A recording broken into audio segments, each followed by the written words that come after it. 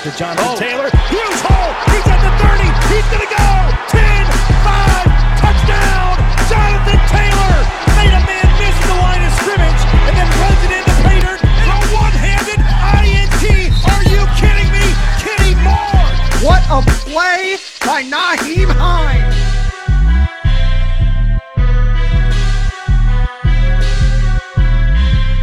Horseshoe is back, baby. The horseshoe is back.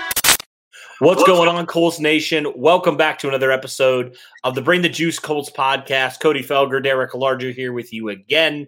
The purpose of this video is we just want to talk about how the Indianapolis Colts became pretenders to contenders. We did a video like this last year. I want to explain exactly what we mean. Not to say the Colts were pretenders last year, but basically what it means is last year the Colts were a fringe playoff team, right? They barely made the playoffs.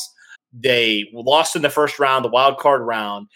We thought maybe their ceiling was maybe divisional round. I think that's kind of what we said last year with Phillip Rivers. We kind of felt like maybe they were a little bit, I don't know if like held back is the right word, but there was just some things they needed to figure out a little bit more or address maybe another offseason. So we could firmly say the Colts have put themselves now, kind of in the contender pool a little bit. So, Derek, let's just kind of dive in why we feel like the Colts really this offseason went from maybe that fringe playoff team to maybe more of a team now that can make a deep playoff run and potential Super Bowl run as well. And I think we got to start with the most important position in sports, the quarterback position. Right, the Colts had Phillip Rivers last year, nearly 40 years old. As good as Phillip Rivers was in the second half of the season, I mean, he was limited, let's be honest. I mean, we even saw it somewhat in that Buffalo game, right? When the Colts needed to go down and score some points to end that game, what happened? They didn't. It couldn't even get into field goal range. Mm-hmm. And I think that just kind of showed the limitations that Phillip Rivers had. We all love what Phillip Rivers gave the Colts and the one season he had here at Indianapolis. But I think it's fair to say the Colts were limited in what they could do offensively. Now they add Carson Wentz, who, yes, had a bad season last year. We all know this. Frank Reich has said as much. Carson Wentz has said as much. Everybody knows this. But from a potential-wise, Carson Wentz's ceiling is so much higher than what the Colts had with Phillip Rivers last offseason and last season in 2020. What are your thoughts on the quarterback position now in 2021? Yeah, I mean, like you said, just with Carson Wentz, we all know last season really bad. And, a lot of people like to live too much in the present and try not to think about some of the things that made him really good. And ironically enough, it's more of the Eagles fans that are doing that now than what the Colts fan base is now. I think a lot more of the Colts fan base is now starting to become more anxious and more eager to see what Wentz can do instead of dragging him down. But you see most of the Eagles fan base saying that because they're still salty that they lost Carson Wentz.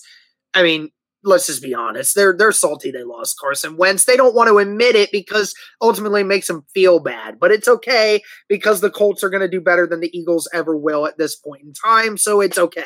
But nevertheless, Carson Wentz now in a new spot. You can now open up your offense in a lot more different ways.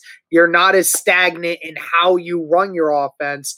And it opens up all new kinds of possibilities that will allow you to open the playbook, reach further down the field, and ultimately just make defenses a little bit more confused. When a defense starts honing in on what the strengths and weaknesses are of a quarterback, then they can make adjustments and be able to do things like that. But also now with Carson being able to run, and unlike what Phillip Rivers was unable to do last year, then that just adds a whole nother dimension to the offense that just makes it so much better for this team. And I really hope that they somehow hack into Carson Wentz's true ability, because if they do, this offense can definitely go from what it was last year was the ninth best offense in the league, could potentially be a top 5. I mean, it has that potential to do that. Mm-hmm. Yeah, for sure. And you also throw in the fact now that the Colts have added another playmaker at tight end, right? The Colts have re-signed T.Y. Hilton. The Colts have also addressed the left tackle position in a guy that you potentially think, if he comes back pretty well and plays pretty well from that Achilles injury, and Eric Fisher, then you think maybe you have your left tackle for the near future. I mean, last year was a turnstile at left tackle. I mean, let's not sugarcoat it at all. It was. Castonzo was in and out of the lineup. You had different lineups. It seems like about every other week there was somebody new in there. But you had a couple guys that you liked, a couple guys that you didn't like. But ultimately now you think with Eric Fisher, beyond this injury, Derek, he's been relatively healthy pretty much his entire career in the NFL. So you feel like if he gets back from this injury, you have a a guy that's pretty durable at left tackle, and that's just going to help Carson Wentz in this offense so much more to have a potential top 10 tackle when he's healthy back in the lineup. What are your thoughts about the other ways the Colts have addressed their offense, being tight end, wide receiver, and then offensive tackle? Yeah, I mean, with the offensive line, that's also been the great thing this year is the added depth of the offensive line. Really awesome that Valor was able to address that so heavily in the offseason. You're not going to have as much worries about injuries afterwards because the Colts will feel comfortable with the guys they have behind them and will at least be moderable enough to be able to hold off for at least a while. And just all the different moves they did make when they were top heavy with the signings of the left tackle position, Eric Fisher, that let alone just really doesn't change much from what Anthony Castonzo was. In my opinion, Eric Fisher's right there with him when it comes to certain things. So, you don't really see a drop off there at all. And then, you added some additional wide receivers. You brought T.Y. Hilton back. We said in previous videos that the importance of a T.Y. Hilton. You drafted a guy like Kylen Granson, who you're really, really excited about his route running ability and the ability to make plays after the catch. We really haven't felt like we've had a tight end that's able to play like that for many years. Even though Mo Alie-Cox has great hands and can make plays, Mo Alie-Cox does not have the ability to make a play after the catch quite like Kylen Granson does, which is another great thing about him. And, you brought back Marlon Mack. You kept guys around, and that's the great thing is this unit now feels really, really loaded at every position, and I love it. Yeah, the cohesiveness of bringing some of these guys back, too, cannot be understated as well. But then also on the defensive side, right, the Colts added a lot on their defensive line this offseason, whether that's signing Isaac Rochelle, drafting 2 edge guys, 2 defensive linemen, back-to-back in rounds 1 and 2. So that was the biggest weakness by far, Derek, of this defense last year, was the pass rush. It really was.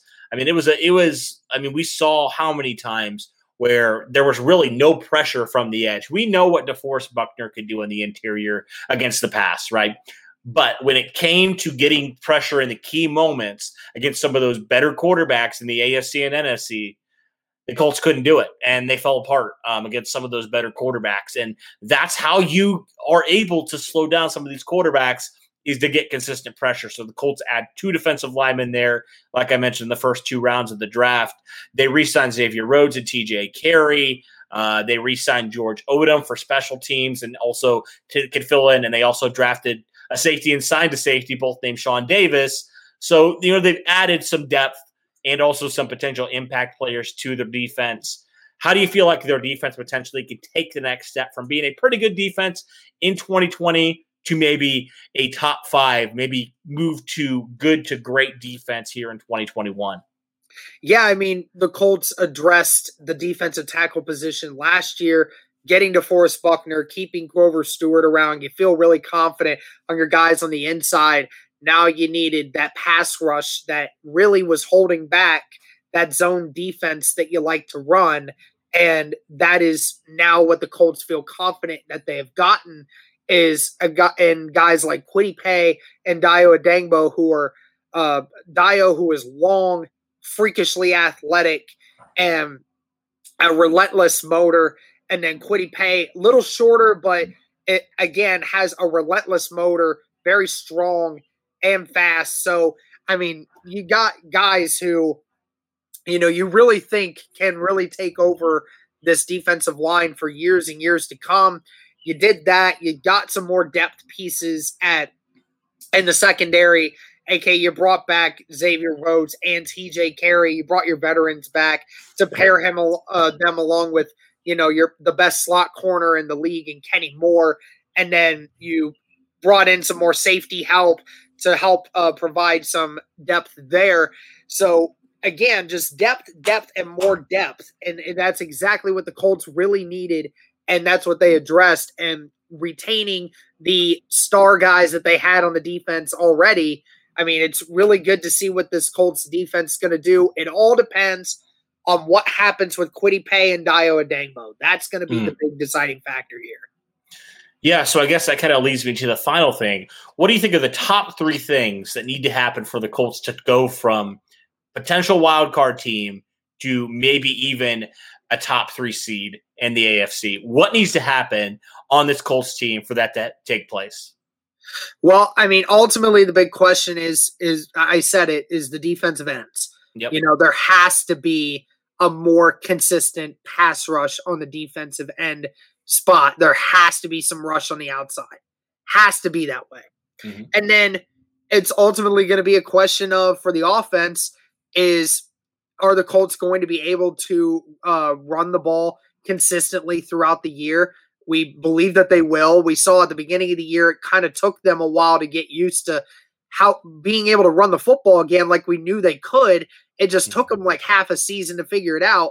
But if the Colts can run the football the way we have seen them in the last 8 weeks of the season, then this Colts team is going to win a lot of games because they're going to control the clock a lot more often. And then the big question, Carson Wentz. Yep. Does Carson Wentz take initiative, and does Carson Wentz provide a unique and different approach to this offense? And does he not turn the ball over and not become the same quarterback that we saw from 2020? If he's quick and if he's decisive, and as long as he's not making hero ball throws all the time, then I feel confident that Carson Wentz is going to be able to help this team and take them to where they want to go. Yep. And those guys are the reasons why we feel like the Colts can go from pretenders to contenders. Obviously, the season needs to play out for us to see what things are going to happen and not happen. There's always seems like there's something that doesn't go right for whatever reason. But those are the top 3 things we feel like the Colts need to do to make that leap and take the next step in their journey as a team. All right, that'll do it for this one, guys. Thanks for tuning in. As always, go Colts.